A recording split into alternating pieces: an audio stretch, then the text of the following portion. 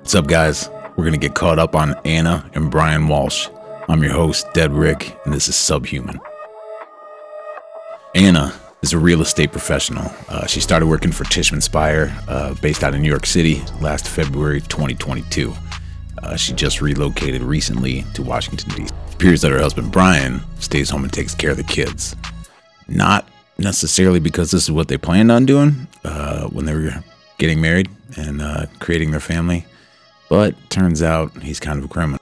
See, in 2018, he was indicted on federal fraud charges for selling fake Andy Warhol artwork online. Tricked a dude in California.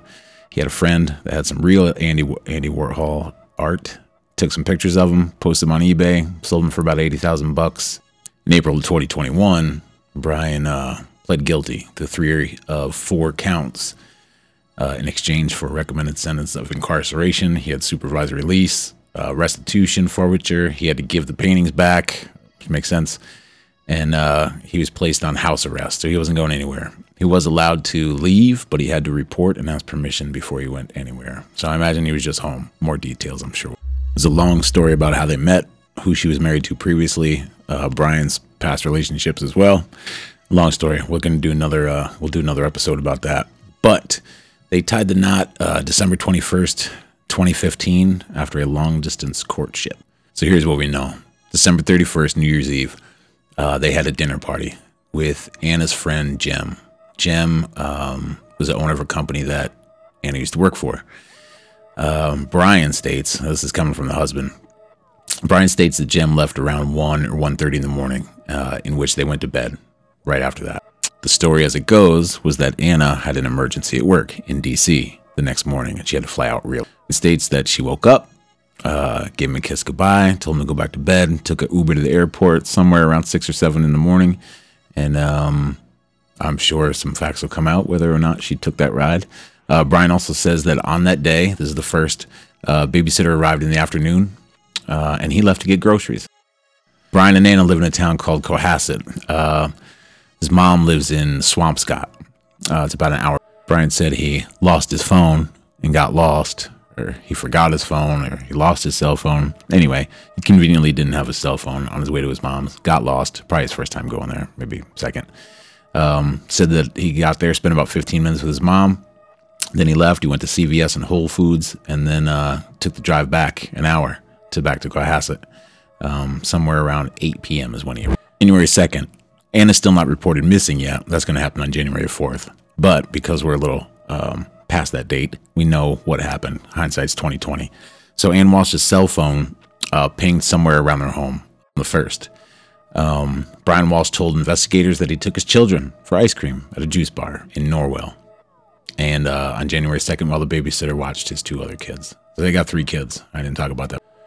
Looking back, the investigators did confirm that this trip did happen, trip to the ice cream store.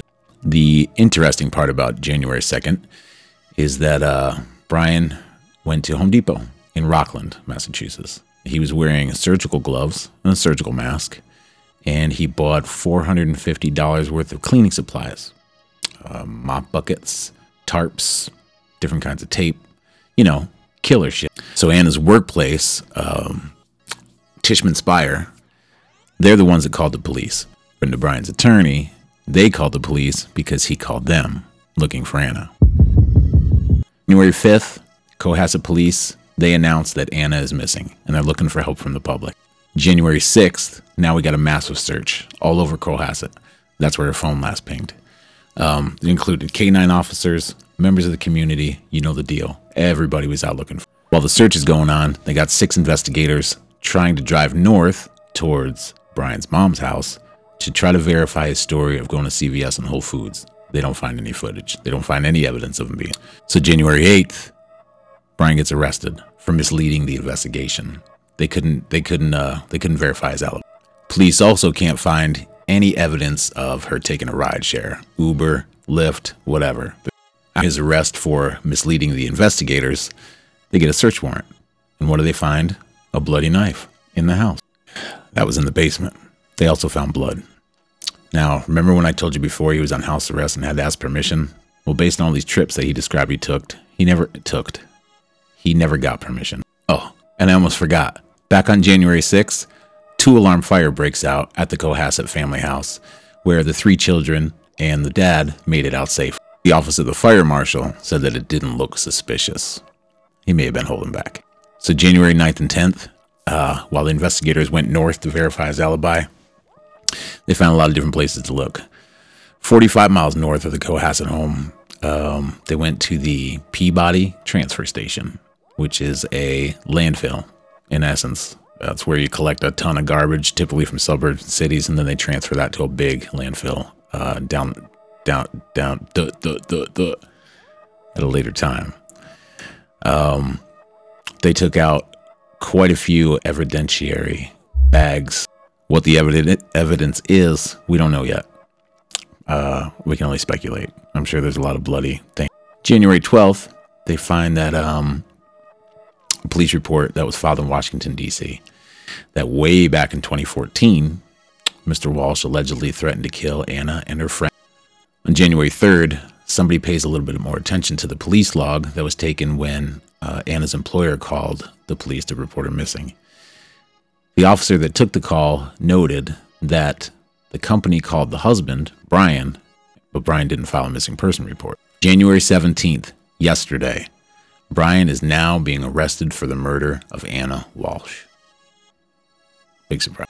Fast forward to today, January 18th, if you're watching this some other time, January 18th, 2023.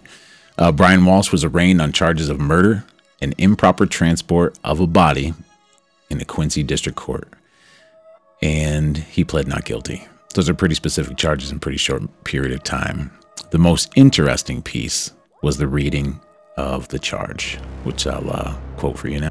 So Brian uses his son's iPad to perform these Google searches. He's apparently not quite as savvy in true crime as you guys are. But here's what he searched for.